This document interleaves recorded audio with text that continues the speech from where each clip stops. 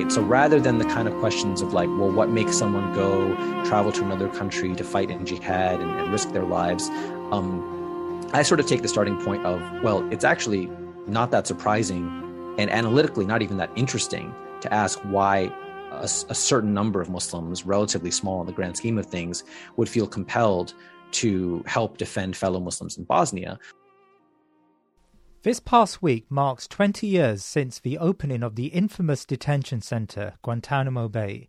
It remains a symbol of the hollowness of the very values that underpin the liberal world order.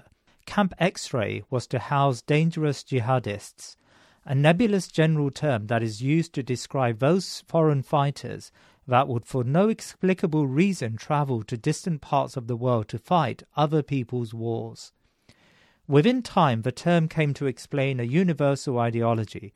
From Bosnia to Afghanistan, Palestine to Kashmir, those that crossed national boundaries to fight for an oppressed ummah were lumped into a singular narrative, stripped of acceptable political motives and reduced of their humanity. Of course, sensible Muslim opinion may strongly disagree with some or many of those who participated and participate in this transnational jihad mobilization. The methods of ISIS, for example, remain reprehensible. However, the lack of intellectual rigor with which Western policymakers and think tanks discuss this phenomenon surprises us all. This is the argument of my guest today, Dr. Daru Lee. Dr. Lee is a practicing lawyer and anthropologist who has written a brilliant book on global jihad mobilization in Bosnia.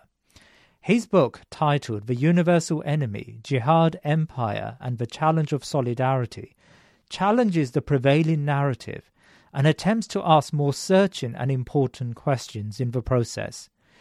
Joining us with Dr. Lee is Professor Ovamir Anjem, who reflects on Dr. Lee's work and the broader themes that come from it. Dr. Anjem has begun one of the most exciting projects in the Muslim intellectual space today, bringing together academics and scholars to explore what he calls ummatic discourse and the need and requirement for a caliphate. As always, we have included a link to Dr. Lee's book and further reading in the show notes. Dr. Lee, Professor Anjem, thank you for joining me today.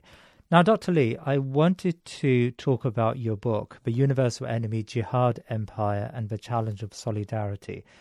I know Dr. Anjem has many questions about your work, and he has, on a number of occasions, mentioned why your work is extremely important, and he's asked me and others to read your book. But I want you to set it up for our readers who may not be familiar with your central argument. What brought you to Bosnia? Why did you write this book? And what are the main issues that arise out of your work? Thanks so much for having me on and for the opportunity to discuss these ideas.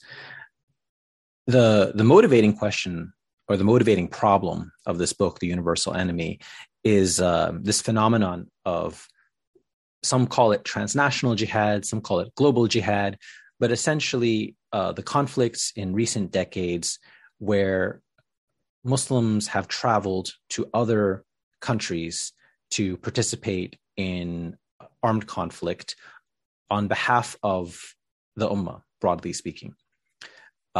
This is not all modern forms of jihad. And that's one thing that I think we can talk a little bit more about later, sort of what do we make of this category of jihad and what do we make of the category of jihadism. But I'm particularly interested in the transnational jihads because they have attracted so much notoriety. They're perceived, of course, as a security threat. They are kind of, the primary target of the global war on terror. But they also excite all sorts of debate, analytically, normatively, among Muslims and among non-Muslims as well. And I think it's because they combine certain ideas of Islamic piety, transnational mobility, and armed violence that they really disrupt kind of a baseline assumption that's shared by many non-Muslims and Muslims alike, which is that political violence really is only legitimate if it's carried out by nation states using armies that are composed primarily of the citizens of those states. And these jihad mobilizations don't fit that model, and therefore they are puzzling to some and scary to others. And the basic argument of the book is that rather than seeing these jihad mobilizations simply as a problem to be solved, whether it's a security problem or a problem in terms of how non-Muslims understand Muslims, the book proceeds from the hypothesis of, well, what is it that these jihads are supposed to be a solution to, right? How is it that they are thought of as a solution, which of course can be a flawed solution and one that can be critiqued.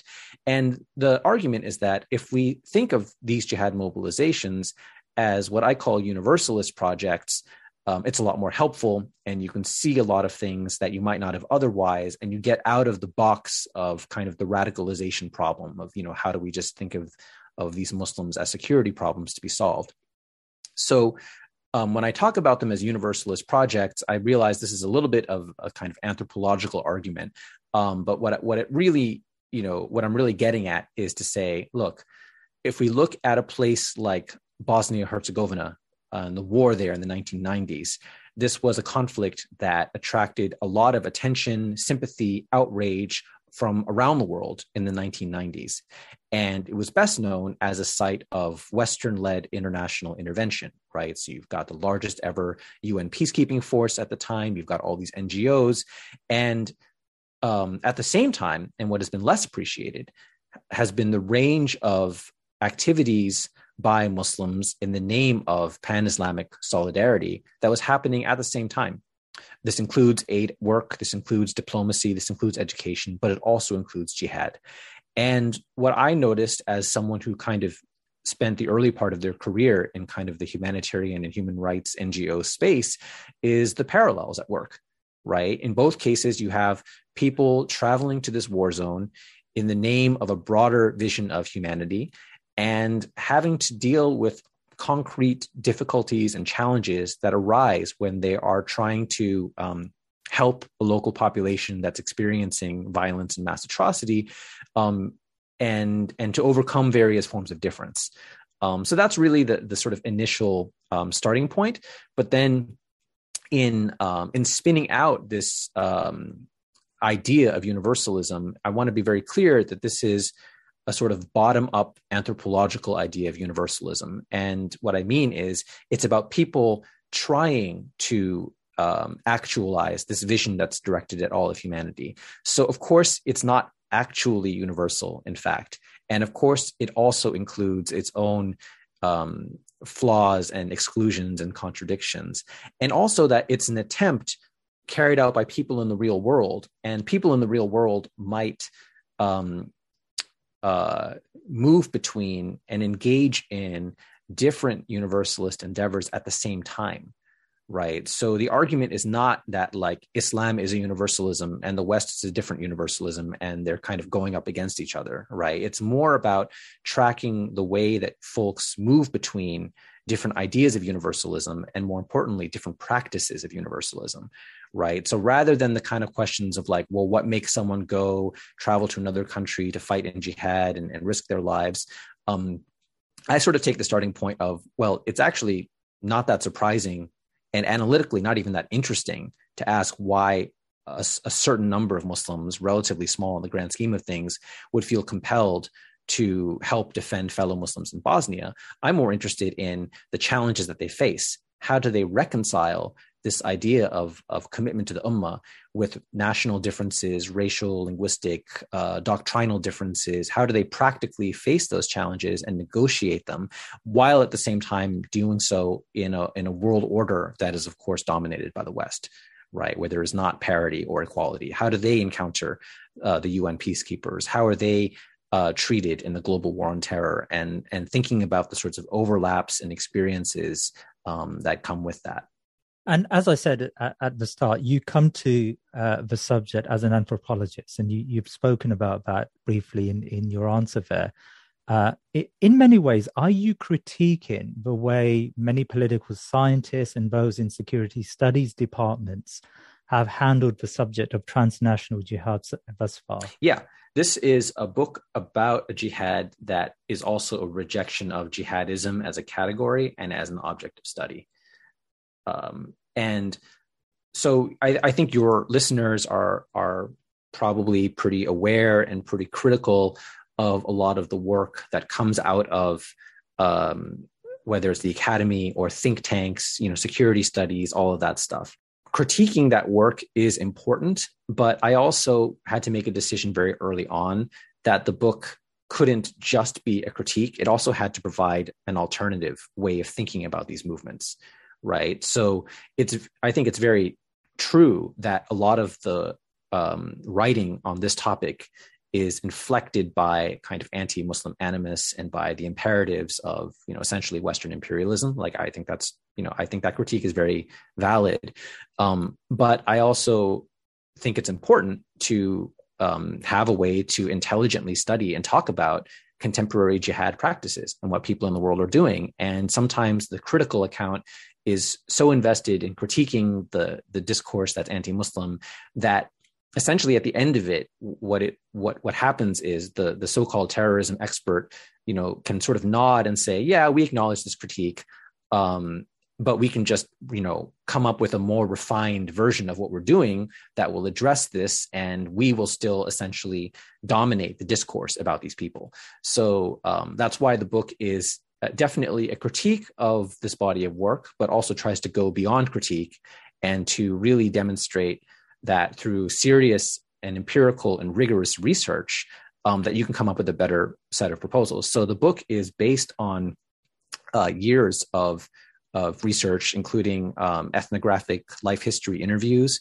with participants in the jihad in Bosnia, and also primary source archival materials, because the Arab Mujahideen in Bosnia, they were quasi-integrated into a state army. So there's an archival paper trail that we have there that we don't have, for example, with the jihads in Afghanistan or Chechnya.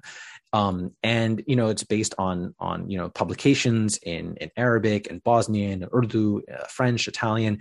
Essentially, what I want to emphasize is that, rejecting security state discourses about contemporary jihad practices doesn't absolve us from the responsibility to do real research and to get out there and figure out what was going on.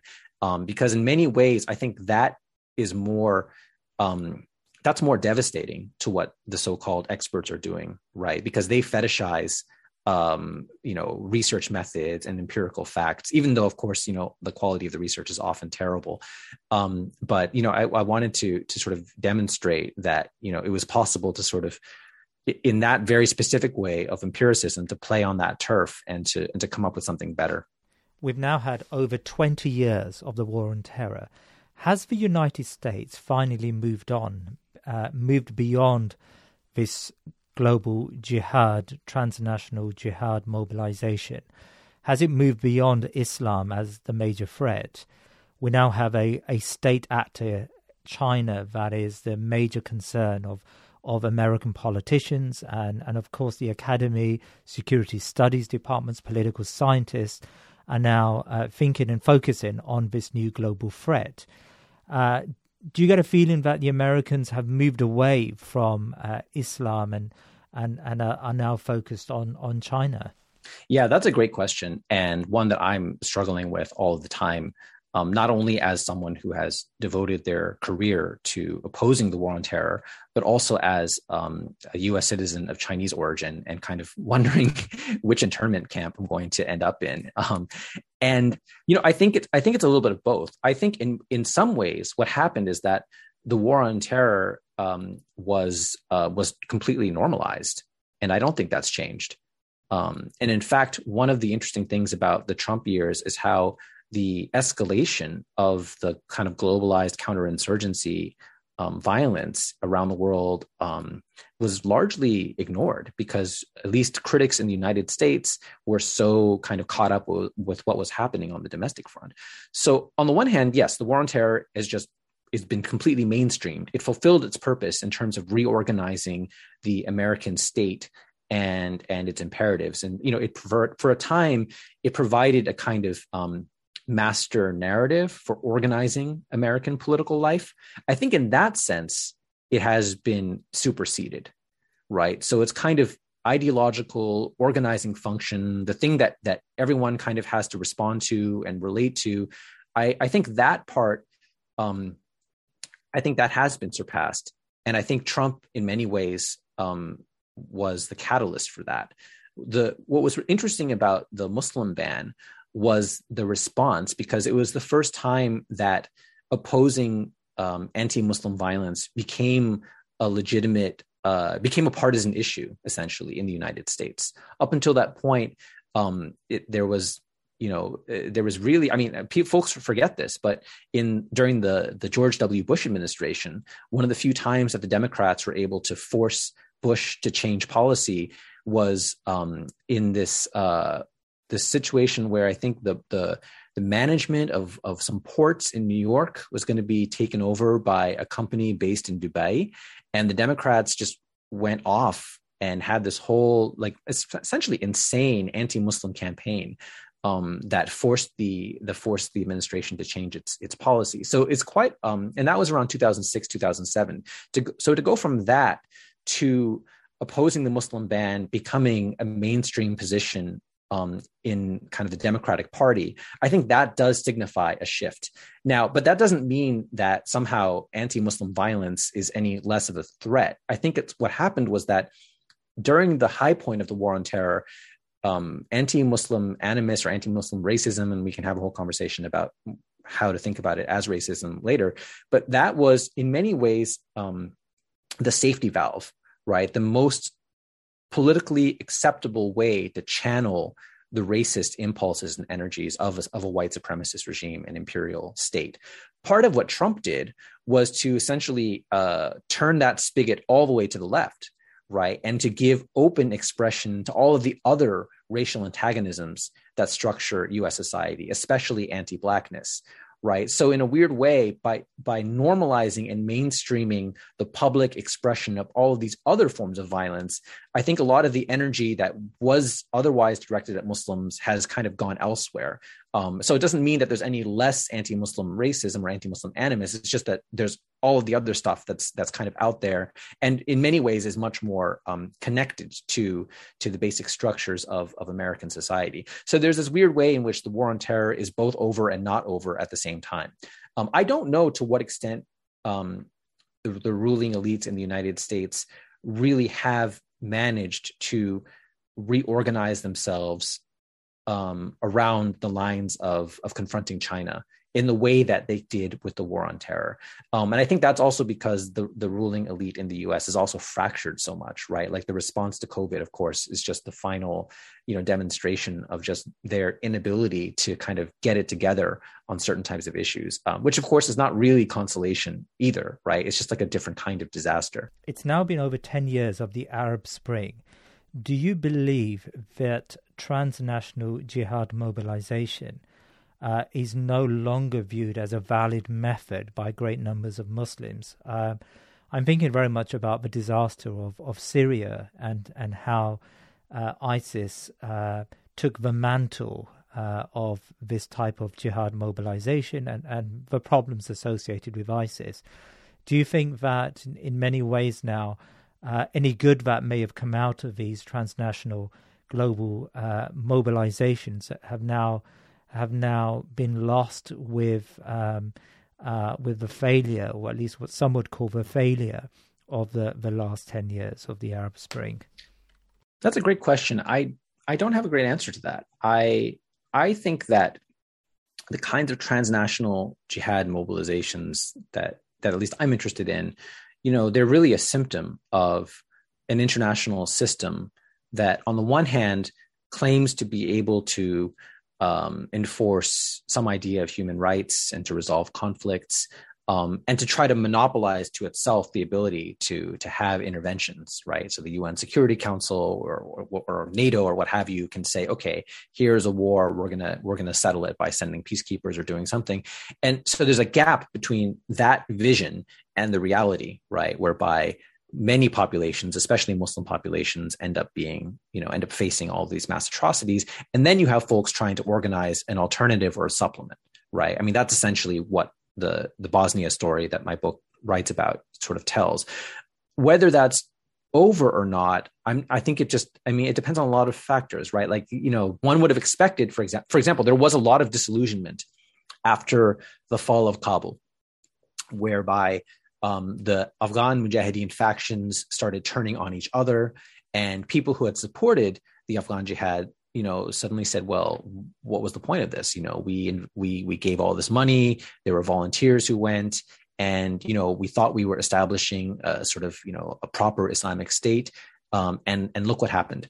Right. So even in the Bosnia case, there was a lot of disillusionment that had to be argued against and argued through. So I imagine even now, for every one person who points to, what happened in Syria and Iraq as a sort of cautionary tale against jihad mobilization, there will be others who would argue otherwise. Right. I mean, we do, for example, there are mobilizations happening, especially in sub-Saharan Africa, right? So that's where a lot of the security, people are kind of paying attention to these days. So there's a lot of just local variation in terms of, to what extent can people travel to certain areas? To what extent are certain areas or certain causes getting attention, right? And there's this interesting way where attention to crises and the distribution of outrage among Muslim communities is also kind of filtered through a kind of Western dominated media sphere, right? But also cuts against it in some ways, right? Like, it's been really interesting to see the general lack of response in the Arab world to what's happening in Xinjiang or East Turkestan, right? And a widespread distrust of some of the narratives about what's happening there, precisely because, the United States is so keen to emphasize them. So I wouldn't count out that type of mobilization. I think the potentiality is always there. And, whether folks are in the position to realize those opportunities is a different matter.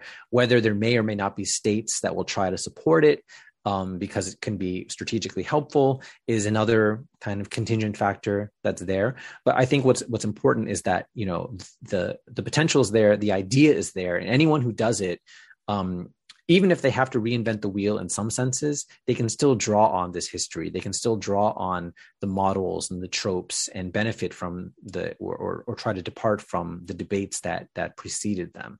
And I think that's something that, that the book also tries to sort of, get us a handle on, sort of understanding that and understanding its outlines. Thank you. And Ovamir, I would like to get your reflections on Dr. Lee's book, please. Yeah, thank you very much for letting me join this conversation.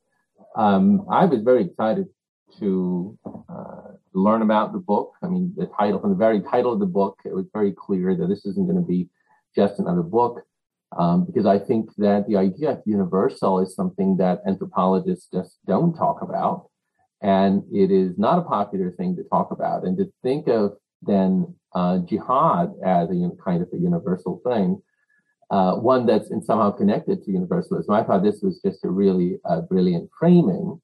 So there are many things in the book that I'd love to have Lee talk more about. But let me start with this central idea of universalism, and then jihad as not as terrorism but as universalism. That's an idea that I get out of the book as something, an underlying concern that Lee has, that we can take this jihad, which this war on terror discourse, and even before, has been so deeply associated with terrorism that effectively it's the lexical meaning of jihad is terrorism in the minds of many today, including many scholars. And let's provide this other category of enlightenment. Universalism is enlightenment. Universalism is reason. Universalism is what the truth is about. And let's speak of jihad in those other terms by looking at a very sort of anthropological phenomenon of what's happening in Bosnia. So tell us about that. Yeah. So and this is why the anthropology angle is important. Anthropology as a discipline, it's born from the colonial encounter, but it's also always been about criticizing universalism, right? So like you said, some folks, when they hear universalism, they think enlightenment, they think reason, they think, good stuff, puppies and kittens and stuff. A lot of anthropologists, when they hear universalism, they think empire, they think capitalism, they think hypocrisy, right? And I want to hold both of these imperatives together, right? So there's a couple of really common critiques of universalism, right? One is that, okay, you take ideas that are supposedly universal, but they really come from a particular place like the West, and then you try to impose them on everyone else, right? You've got, the idea that, universalist projects are hypocritical, right? You come in the name of human rights, you say maybe like, the United States, you come in the name of human rights and democracy, but you actually are, taking oil and so on. And those critiques of universalism are absolutely valid. But they don't make something not universalist, right? Because again, when I talk about something as universalist as opposed to universal, it's not about like, oh, does this actually happen everywhere in the world or not? You can have 5 people who have a universalist idea and they maybe just haven't convinced other people about it. And that, it may or may not be interesting to talk about them as doing universalism, right?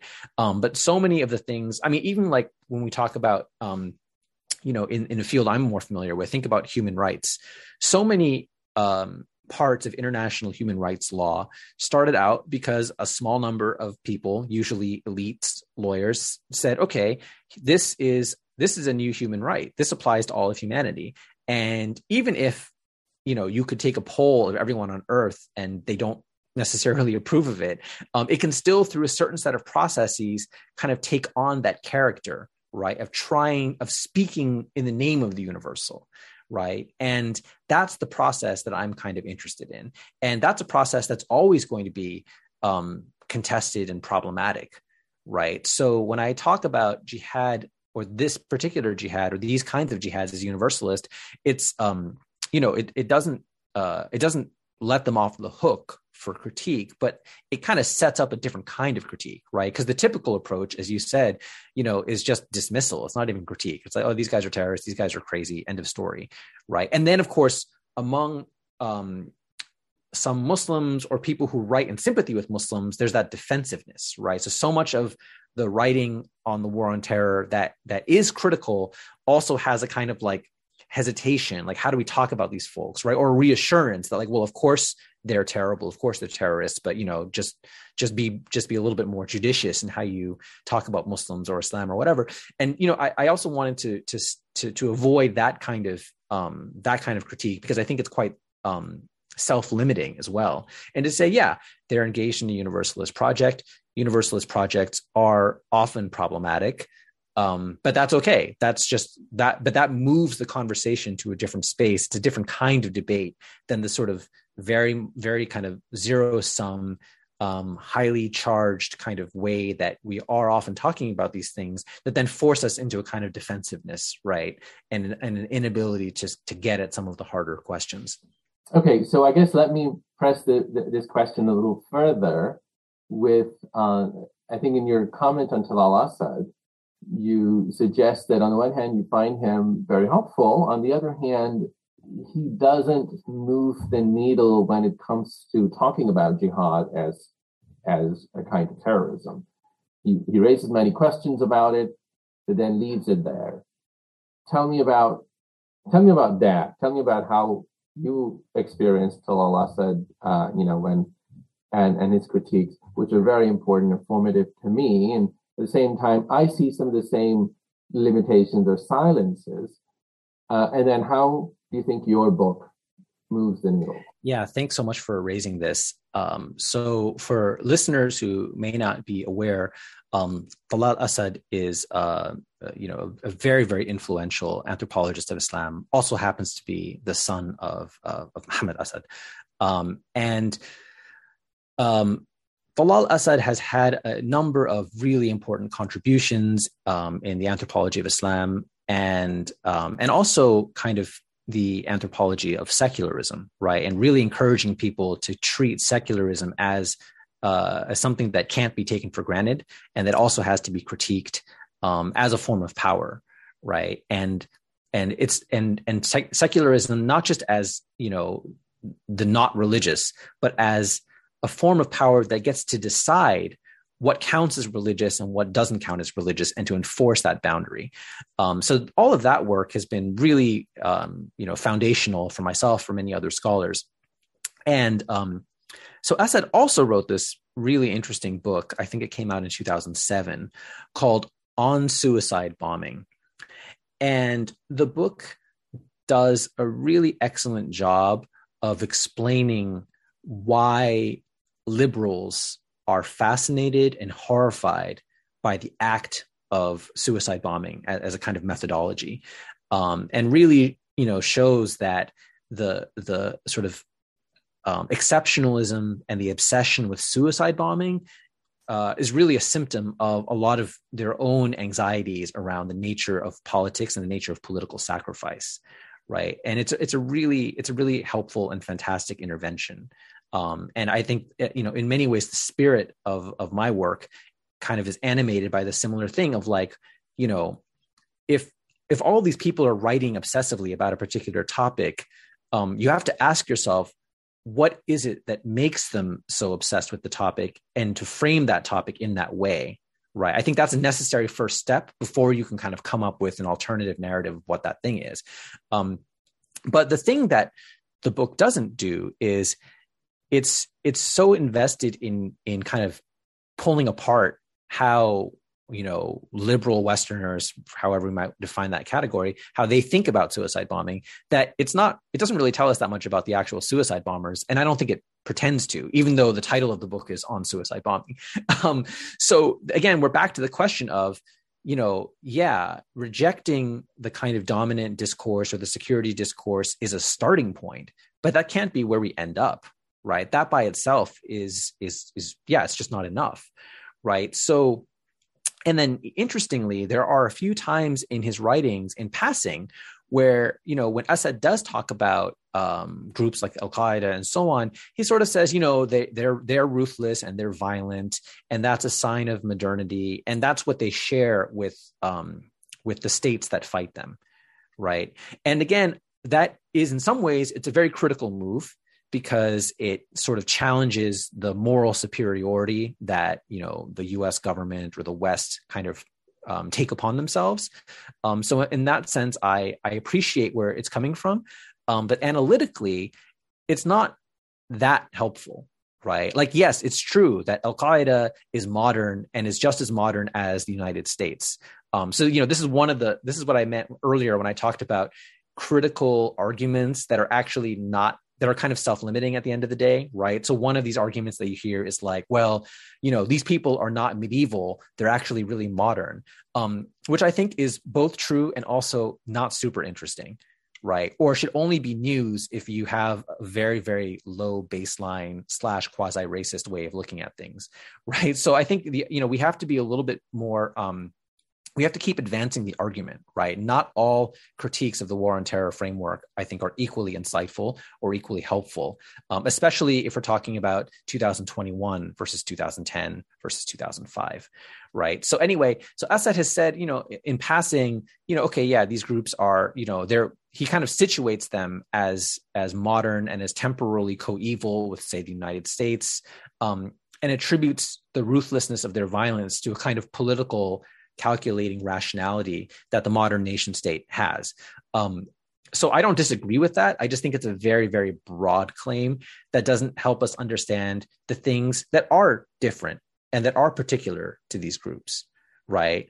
And, anthropology in many ways is always about challenging claims that all humans do X by coming up with all of the examples, right? Or challenging claims that these particular humans are super duper unique by saying, well, actually, there's like this shared thing that they do with everyone else, right? So there's a little bit of like a contrarian impulse in anthropology in that sense. But yeah, so, where I depart from Asad is to say, yes, these groups are modern, but, everyone is modern in a way. So where do we go from there? And the argument about universalism is one way of doing that, because the first half of the book, really tells the story of these jihad fighters who came to Bosnia, shows all the different trajectories that they took and how they kind of related to each other. The second half of the book situates them in relationship to socialist non-alignment, to UN peacekeeping, and to the global war on terror, which are other universalist projects that are a lot bigger and more powerful than the jihad. And there, on the one hand, by putting them together, that's, I hope, a productive move, because that's not what most readers are accustomed to. But then in comparing them, you can also start drawing out the differences again, right? Because as I mentioned, there's a huge imbalance in power and many other differences between these jihad mobilizations and, say, the war on terror or UN peacekeeping. And yeah, having a way of thinking about those differences without kind of totally, otherizing these guys as, backwards, medieval, whatever, is, I think, a really important challenge. And that's not really Assad's project, right? And I also think, to be really fair, there's this question of who we should expect to tackle these issues, right? I feel that, Islamic studies, anthropology of Islam, a lot of these fields have kind of been forced to talk about, movements like Al-Qaeda or Islamic State in a way that is that kind of puts certain epistemic burdens on those fields that is not, that's problematic, and that's kind of unfair, right? And it's not to detract from the potential authority that scholars in those fields might have if they want to say something or to apply their skills to those debates. But I think there's also this question of, to what extent should those fields be asked to bear the explanatory burden of talking about these groups, right? So again, I think there's it connects to this other question of, to what extent is knowledge of and fidelity to various traditions of Islamic learning, important? Like, how do we talk about them in relation to these groups, right? Because one of the other critiques that's out there is, like, they're not really good Muslims, or they misunderstand or they misinterpret, which I think is, that line of argument gets us to a lot of weird places, right? And I think that's something else that, folks have been sort of struggling with in how to navigate the pressures of kind of anti-Muslim expectations and audiences, while at the same time being true to the kind of diversity of opinions about all this stuff. Right. Just to build on, I guess, the last comment, I did have a little more sort of a theoretical direction if you wanted to go in that. But before that, if you don't, as I understand, you don't talk about jihad in general. You talk about jihad in Bosnia. You don't talk about ISIS. And yet one could read and say, well, perhaps you're also talking about ISIS. So tell us about it, because one could say that what's happening in Bosnia is just so completely different from what ISIS is saying doctrinally, although in terms of the practice of jihad, there may be some similarities. The fact that they are universal fighters, right, there is some similarity, that they are traveling to a place to support certain Muslims, that's common. But on the one hand, you find that among Bosnia, this katiba, there is a very clear sense of the limits and respect for the existing nation state, and you almost see a growth of recognition of people's culture and whatnot. And you have the exact opposite in the accounts that you read of ISIS there.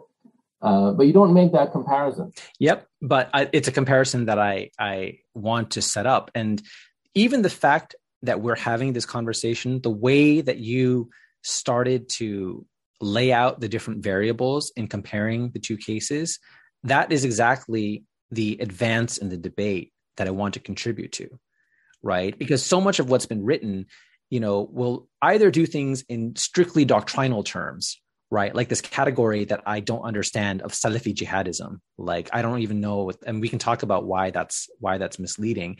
So we can either say, okay, well, the Salafis want this and the Ikhwanis want that, and that, you're spelling out criteria for analyzing the different political logics of these jihads, right? And the other thing that your question doesn't do, which I appreciate, is it's not about more moderate versus more extreme interpretations, right? Which again is not a helpful way of comparing these different cases. So this gets to a larger point, which is that jihadism as a category is it's really problematic, right? So and the reason why it's problematic is not simply that, it's anti-Muslim, whatever. It's that if there's always debates among believers about what is jihad. And there always will be those debates.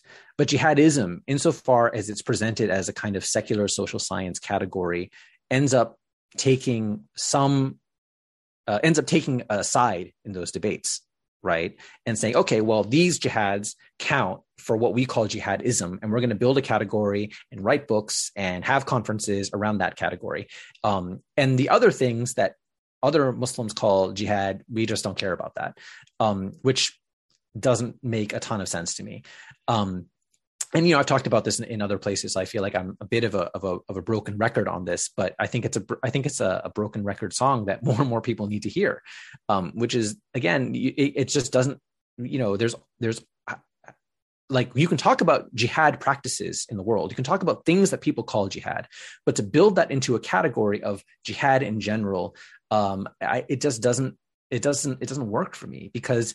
And it's not just, there's violent kinds of jihad versus nonviolent. I think that's a bit of a red herring. I think it's, even when we're talking about political violence that people call jihad, there's huge differences even within that, right? And that need to be evaluated through their political logics, in addition to taking seriously the traditions and the resources of the traditions that people are bringing to bear, right? So essentially, you've got folks coming in, to varying degrees, reading fiqh or reading other sort of, texts that we can call classical or what have you.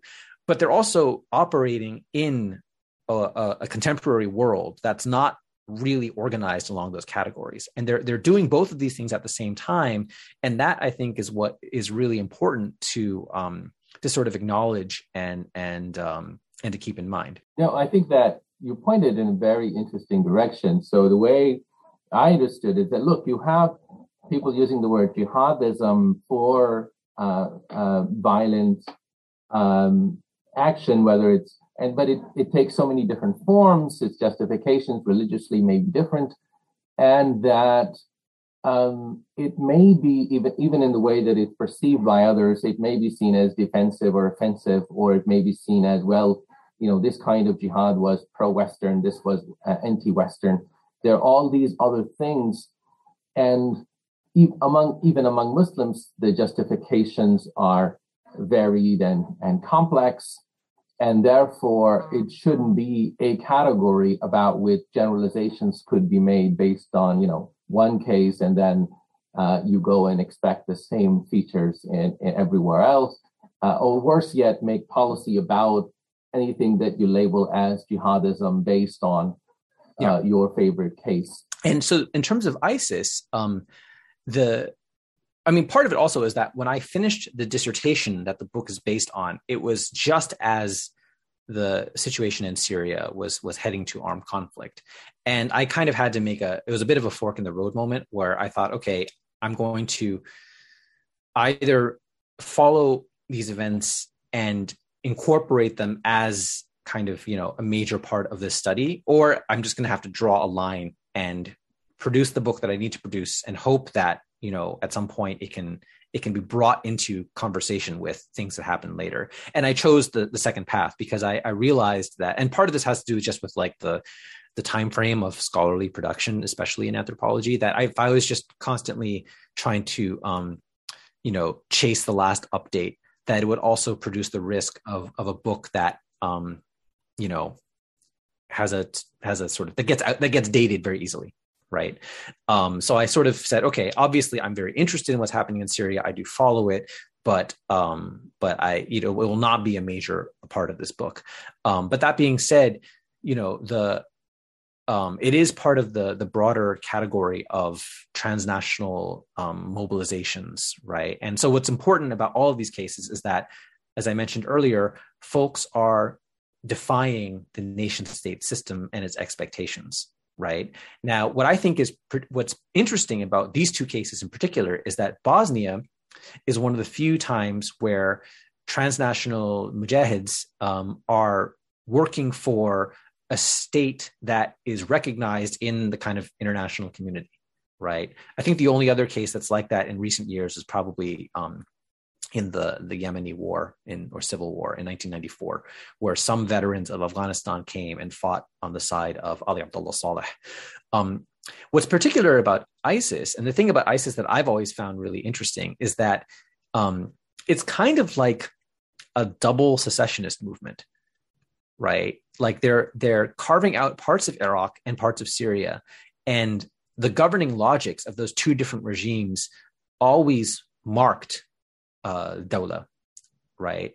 And so they're doing this thing of it's not just like a sort of, one of the crutches that we use in these debates is like, oh, these groups are against the nation state. They're just dissolving all borders into like kind of pure nothingness, and it's nihilism. And, it's kind of a cliche at this point.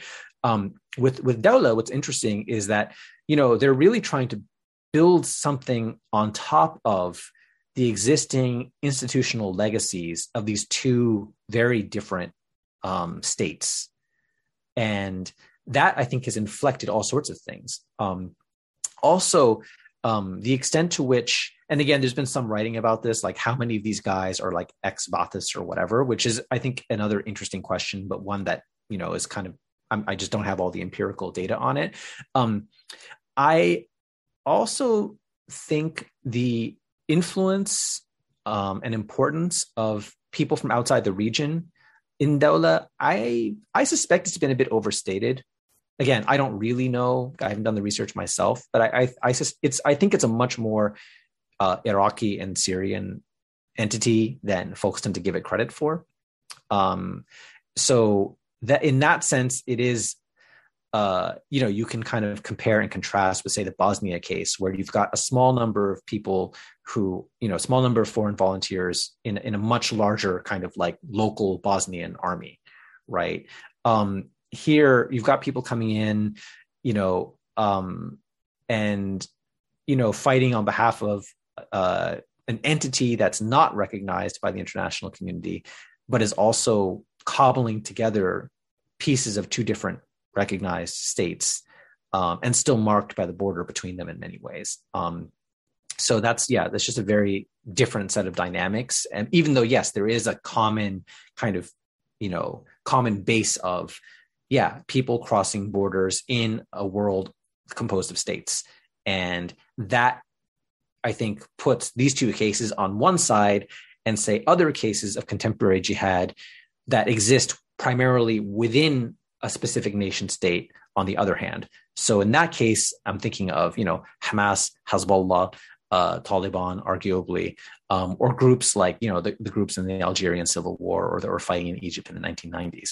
But again, it's even just having this conversation is part of the advance I want to argue for in how we think about these things, right? Like we're comparing and contrasting these groups, and we're plotting them along different kinds of political logics, alongside of the kind of relations that they might have with like doctrine or other sorts of other forms of Islamic knowledge.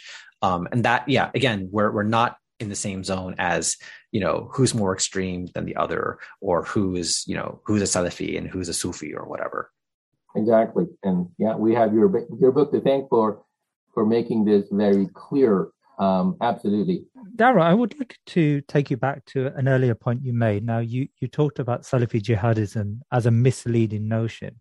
Can you please expand on this? Many political scientists argue that there is this conveyor belt to terrorism, and the Salafi creed and fiqh lends itself to this type of jihad mobilization. To what extent do you critique that type of logic? Well, so I think the basic problem with that logic is you can't draw a straight line from religious doctrines to political outcomes, including violence.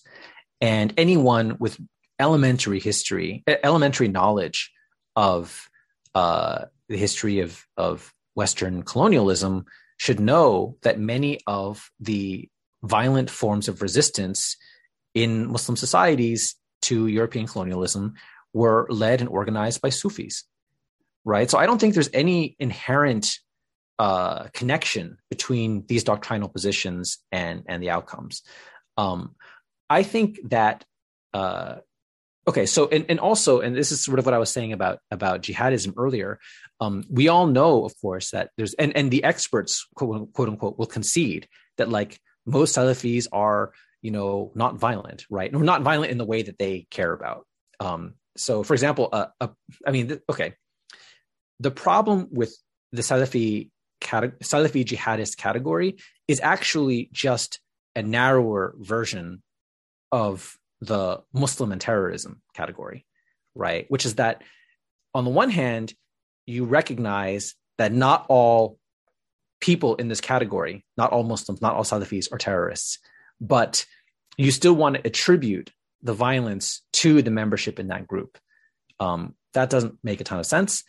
Also, what happens when you define these groups, but then you've got other folks engaged in violence, but who don't fit your criteria, right? So you've got books that say, okay, Salafi jihadis they reject the nation state, right? And then you bring along someone like Abdullah Azzam, right? One of the most famous jihad theorists and practitioners of the 20th century, who identifies as Salafi, but who does not reject the nation state, right? So then you just say, okay, well, I guess they're not Salafi jihadis. They're just Salafis who happen to do jihad, right? So this is where the category kind of just breaks down logically. I mean, just putting aside, the way that it's used politically to oppress people and so on, it doesn't make a ton of sense. And, so again, this is where jihadism doesn't work for me. And putting a doctrinal label on it really is just, it's not just putting a Band-Aid on a wound. It's almost like creating a different wound on top of it. So it's, I think the fairest or the strongest version of this argument, of their argument, is something like, maybe under current historical conditions, we can correlate followers of Salafi doctrine with certain kinds of anti-state violence, right? And there are reasons you can think of for this, right? So, for example, insofar as such movements need external support, you can say, okay, well, there are certain regimes that have resources and that are sympathetic to this way of thinking. So that can be a factor in favor, right? Or you could say, okay, insofar as following a particular creed or doctrinal position requires you or encourages you to kind of not follow a lot of expectations in the prevailing society that you're part of. And that might make it more possible for you to take certain kinds of risks, like engaging in political violence. Maybe there's a correlation there, right? But these are historically contingent and weak, I think, correlations, which is, again, you could say Sufis, right? Sufis have an ascetic tradition. An ascetic tradition can be helpful if you want to, become militarily active. And that was a correlation, and that was a resource that made it possible for many Sufis to lead jihads in the 19th century, right? But again, that's less about just Sufism as a thing, right, and more about understanding it in its context. And of course, the intellectual traditions are important, and we need to be attentive to those debates. But again, always kind of situating them. I mean, it's a really basic point at some level, but it needs to be reiterated because of just this tendency to say, okay, if you read certain texts, then we have to put you on a watch list, right? Because that's really what that argument is about at the end of the day. Right, Daryl. And I think that if we made this point every single day for the rest of our lives, I don't think it'll still get through, because there is a real deep tendency for us, just as departments and schools within a department fight each other, Muslims themselves, like theologically, are interested in figuring out which theology is the best. And therefore, they are often alibis in providing these arguments to CIA or FBI, whatever. Right? So they're very interested in mapping these. So the Salafis are likely to say the Sufis are always sellouts, and the Sufis, if they see the winds blowing in that direction, they're likely to say the Salafis are always these terrorists, right? So this is very much inherently a Muslim problem, not merely security studies problem. In fact, I suspect these security studies people simply often pick this up from their informants and then turn those into institutions and in fact strategies of war. But initially, I think that this is very much a tendency that is really religious sectarian polemics that become sublimated. Yeah, that's a really great point. It's like the Khawarij are the original terrorists, right? Like, Khawarij and terrorists, they're both just like terms that they're just labels that you use on the people you don't like. They don't necessarily have like meaningful kind of content. Can I ask, just to follow on from that, what has been going on here? Why is it that think tanks and academics have got it so wrong when they insist on this linear approach and they overemphasize the ideological merits of a particular group and they devise these labels of Salafi jihadism? And do you feel that it's just ignorance, or do you feel that the studies are being subverted for political ends? This is one of the all of the above type situations. I think there is clearly a political incentive structure to certain kinds of arguments, right? Not necessarily that a person gets, a written order from the state, but I think it's, certain arguments are going to find a receptive audience more than others, right? The book that I've written does not have a very large market, right? And there are reasons for that. I think the point that Ovamir just made about, sort of intra-Muslim debates and the way that those are weaponized or amplified by state imperatives is also really important. But I also want to emphasize that, the war on terror is not something that will be defeated by producing better books or better scholarship. Obviously, that's nice. That could be helpful. But there's just a need for just broader mobilization and organizing. And folks, already know enough in terms of what they need to know to oppose the state, right? The real challenge is making sure that challenges to that kind of power are actually effective. Although to the extent that mobilizing is weakened by folks kind of reproducing some of these ideas and maybe, turning against each other, this can be a helpful intervention, right? And that is one thing that I would like to sort of, put out there, right? That, there are certain moves of reassurance that happen in talking about jihadism and so on that I think are potentially problematic and should be revisited and reassessed. I wanted to take this in a slightly different direction based on an earlier point that Daryl was making about universalism. But in fact, before I do that, another connection that was suggested by his earlier comment is, whether Salafis and say folks who are more affiliated with movements such as the Muslim Brotherhood and its Islamism, as it's sometimes called more narrowly conceived Islamism, that is folks who have embraced the nation state, right? And he has an example of a fellow, a Sudanese activist / diplomat / Islamist, Hassanein, as somebody who is in this circle in Bosnia and who is not there. In fact, he doesn't support the jihad of these people who are coming and traveling. So he's very supportive of Bosnians, but he doesn't think that this kind of crossing of nation state boundaries in order to support your brothers, that's the best way to do, perhaps, right? And then he is then used to sort of diffuse that situation later. Tell us more about that. So you have Islamism of a certain kind that in fact is reverential of these nation state boundaries and modern institutions. Yeah, so this character, Al-Fatih Hassanein, if you look at the secondary literature on the jihad in Bosnia, if you look at some of the ongoing propaganda put out by Serb and Croat nationalists about Bosnian Muslims / Bosniaks being all, Islamists and so on. This guy, Fatah Hassanein, is kind of a boogeyman. He's a recurring character. And the way that he's presented is, he's, because he was very close to Bosnia's first president, Alija Izetbegović, right, who was kind of the national leader of kind of Bosnian Muslims / Bosniaks.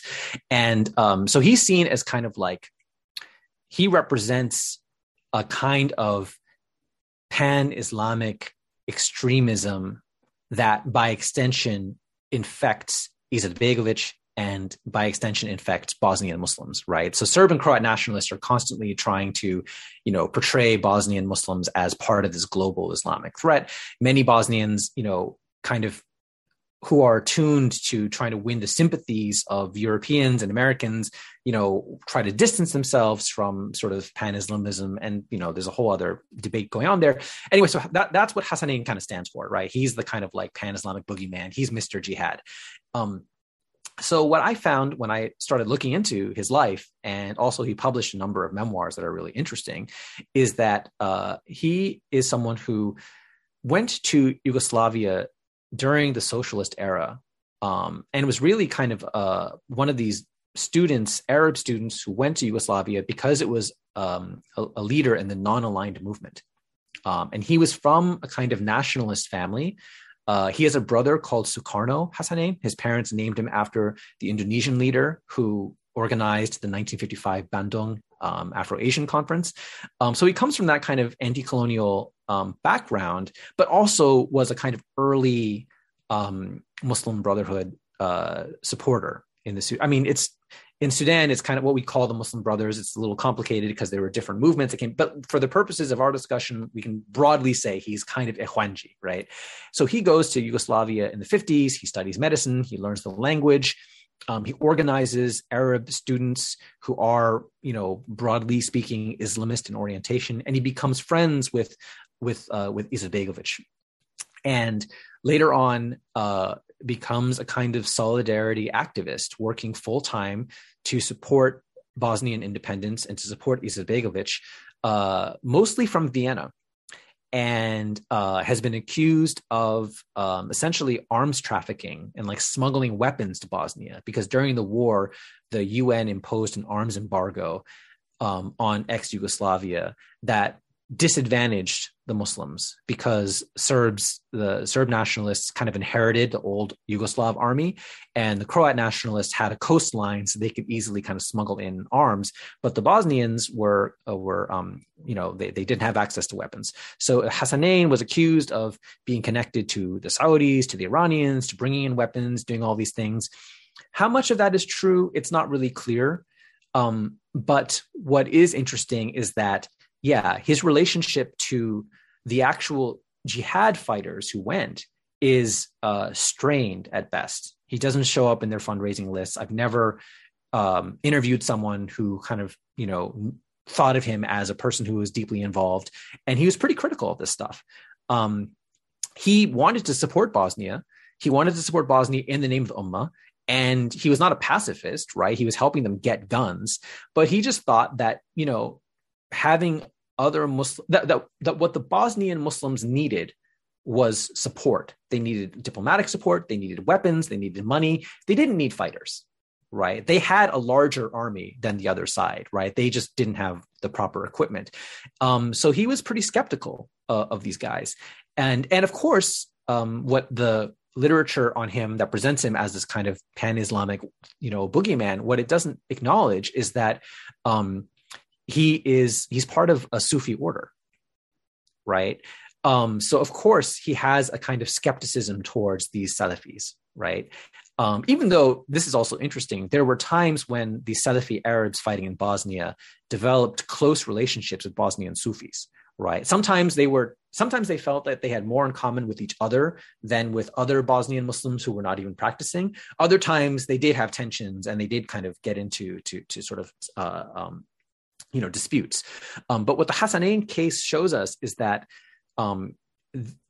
pan-Islamism and pan-Islamic solidarity can take many different forms, no one owns it. No one has a monopoly on it, right? And so much of this literature kind of assumes that good Muslim activism is anchored within the nation state, and transnational Muslim activism or pan-Islamic solidarity is necessarily Salafi and is necessarily terroristic.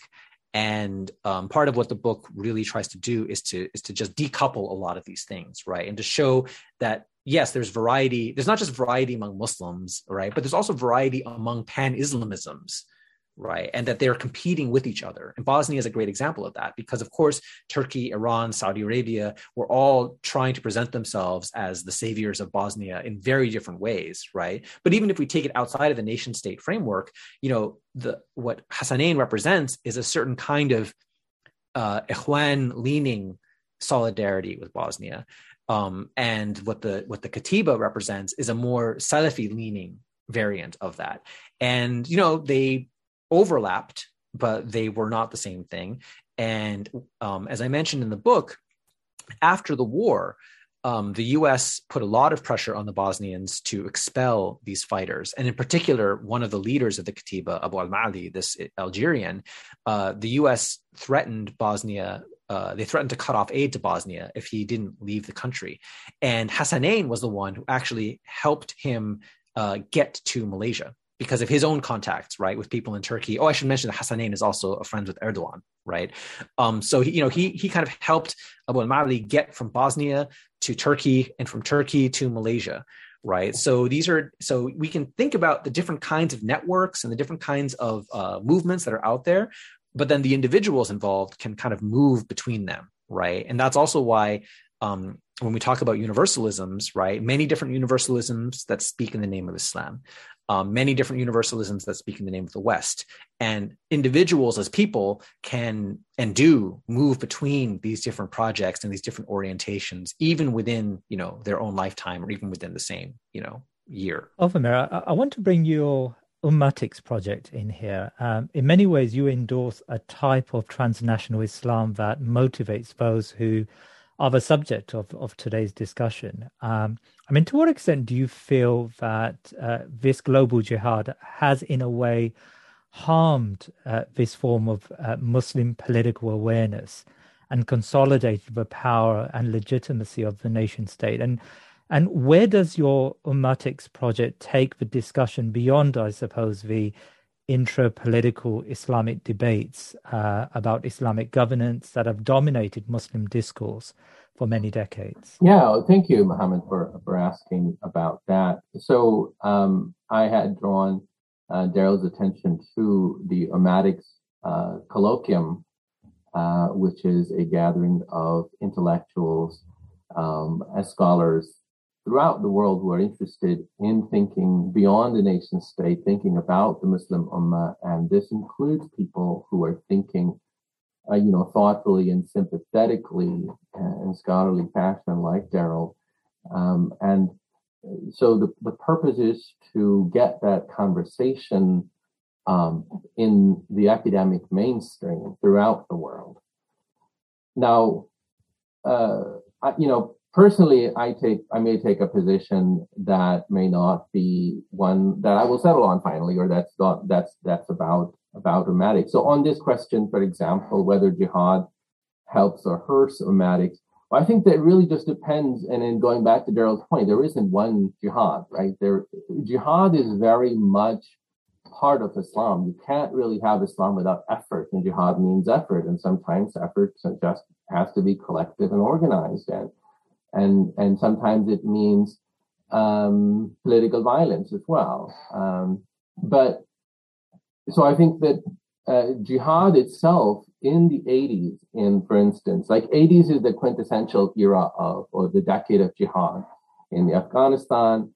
And it is, I think, in part, the one thing that, and perhaps that also affects the situation in Bosnia, the context for Daryl's book, is really because it's right at the heels of 1980s. And you had this energy and cachet, religious cachet for jihad available at the end of that decade that then flows into Bosnia. But I don't think that jihad efforts and mujahideen, whether Salafis or others or Taliban, are really exceptional action. In some ways, they keep the idea of the Ummah alive.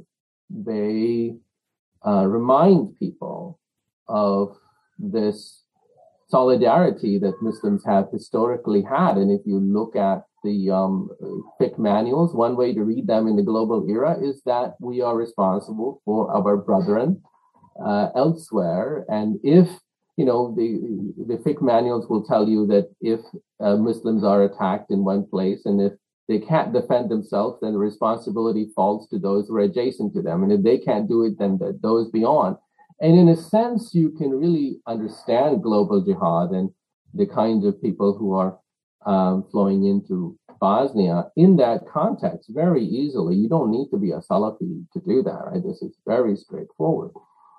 But on the other hand, there is this recognition of the political realities, which this fellow Hassanein seems to realize that, well, that's not the real problem. That's the real problem is that we live in nation states, and this is the real political issue, that these people don't have these resources, and that's what they need.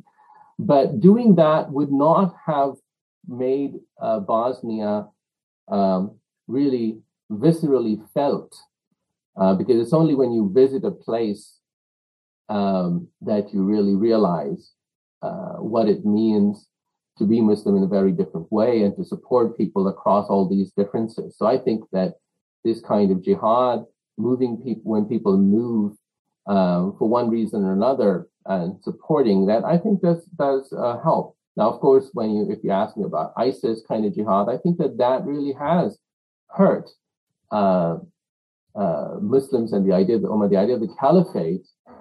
And it has hurt because I think of the moral choices that people have made. It's not because inherently what they're trying to do is evil, but they have chosen policies and to really commit acts that go against Islamic norms that are widely acknowledged. And to come up with justifications that almost go out of their way to justify violence. It's not that it's all impossible within any complex tradition to justify violence, but they have done stuff that I would say is truly bad, truly evil, and that hurts the prospects of transnational Muslim solidarity. But I don't think that it is a sort of a unique event that one should single out. Ultimately, if you look at the amount of violence that ISIS has engaged in just through the number of deaths, it's like something like the upper limit is like 30 to 40,000 people, whereas the nation state violence, just by the Syrian nation state, what's happening is something along the millions. Right, so it's just the amount of nation-state violence. Just a quick question, Omar. Sorry to interrupt. To what extent do you think the decision to arrogate the authority of Khalifa? I mean, how would you situate that? Because that's a bit different from the sort of that's connected to a solidarity claim, but it's not a necessary part of it. So do you weigh that kind of differently in terms of the harms and so on that might be involved? So if I understand your question, you're talking about, well, who has a right to declare a caliphate, that sort of thing, right? Yes. Right. Mm-hmm. So I think that's part of the fundamental problem that ISIS has to face, that doctrinally Muslims have to declare a caliphate, or Muslims have to you represent Muslims. There has to be some kind of representation. And ISIS solved that problem by just excommunicating all Muslims who do not accept their representation. And that is where a lot of violence, I think, is justified. Not that they wouldn't have engaged in otherwise, but they justify it precisely because it's their doctrinal imperative. Whereas if you compare that to Taliban, for example, they never claim that they are caliphs. And when they are pressed on this issue, they're actually very realistic. They say, we are just an imara, that's our authority. We do not speak for the rest of the Muslims. So what they're doing, if you look at the traditional caliphate doctrine, Al-Juwayni in the 11th century says that if you do not have authority over other Muslims, then you can just be an Amir who is upholding Islam, but you cannot be a caliph, because to be a caliph means that the rest of the Muslims accept you. So what they do is that they excommunicate other Muslims by using various doctrinal tricks, but their need for doing that really comes out of their need to make this really grandiose claim about the caliphate. That really is what makes ISIS exceptional in my view. It's not just Al-Qaeda and Taliban and all of these other jihadist movements. You can critique them and they need to be critiqued from an Islamic perspective, but ISIS does something that's the reason why all these other movements are in fact saying to ISIS that you guys have crossed these limits that should not be crossed. But anyway, I wanted to go back and talk a little bit more, or perhaps ask you, Daryl, about what kind of ummatic discourse do you think is one that is useful? And I know you come from the perspective of as an anthropologist, as a scholar, as an outsider looking in, but also, of course, as a citizen of the world, where you see, Muslim countries collapsing, and they're or Huntington would say bleeding borders, and then in fact he would even say bleeding inners of the Muslim world, and some kind of synthesis and reunification. I see that as really important discourse that has to be imposed not top down, but really supported socially, intellectually. What do you see as possibilities out there? I think the point that you just made about authority and Khilafat is an excellent example of how you can think of a bottom-up and potentially more open sense of belonging and solidarity and animation of some idea of the ummah, right? We're even that argument about authority, as I mentioned, this is already a much more advanced and a much more useful debate than how these things are often talked about. And it seems like one challenge is acknowledging the need for some kind of institutionalization to channel the energies and the sentiments that are out there without succumbing to the temptation to usurp or arrogate forms of authority where legitimacy has not been built up, right? I think one of the other lessons of the sort of Arab Spring decade is that spontaneity is politically useful at times, but also opens the door to co-optation and division and all sorts of other agendas. But then I don't know if the answer is, sort of pure Leninist, party state kind of, I mean, it might be in some contexts, but there's a question of, what is a healthy conversation around institutionalization? What does that look like? Right. And to go from, hey, we're some people in Iraq and some people in Syria who got some territory together to, hey, now we can order things upon all Muslims around the world is also, it's a sign of a certain, ungrounded politics, right? I don't just mean ungrounded in a very kind of like local legitimacy sense, but even in the sense of just, like the need to actually think about building relations of legitimacy that are horizontal and that are transnational. And that's really hard to do, right? And it is especially hard to do in the face of all of these challenges. But I think that's, I think orienting towards having those discussions is certainly, at least to me, that's more productive and that's more interesting than some of the other things that we've seen up to this point. It's really been great to have you both on today. As always, I would like to take this opportunity to extend my thanks to my team, without whom I could not have made this project work. Riaz Hassan, Musab Muhammad, Reem Walid, Adil Alam, Yusra Zainuddin, Ahmed Sirag, Ahaz Atif and Umar Abdusalam. These brothers and sisters have joined the project from around the world and give up their valuable time. May Allah subhanahu wa ta'ala reward them for their sincerity. Please keep them in your du'as.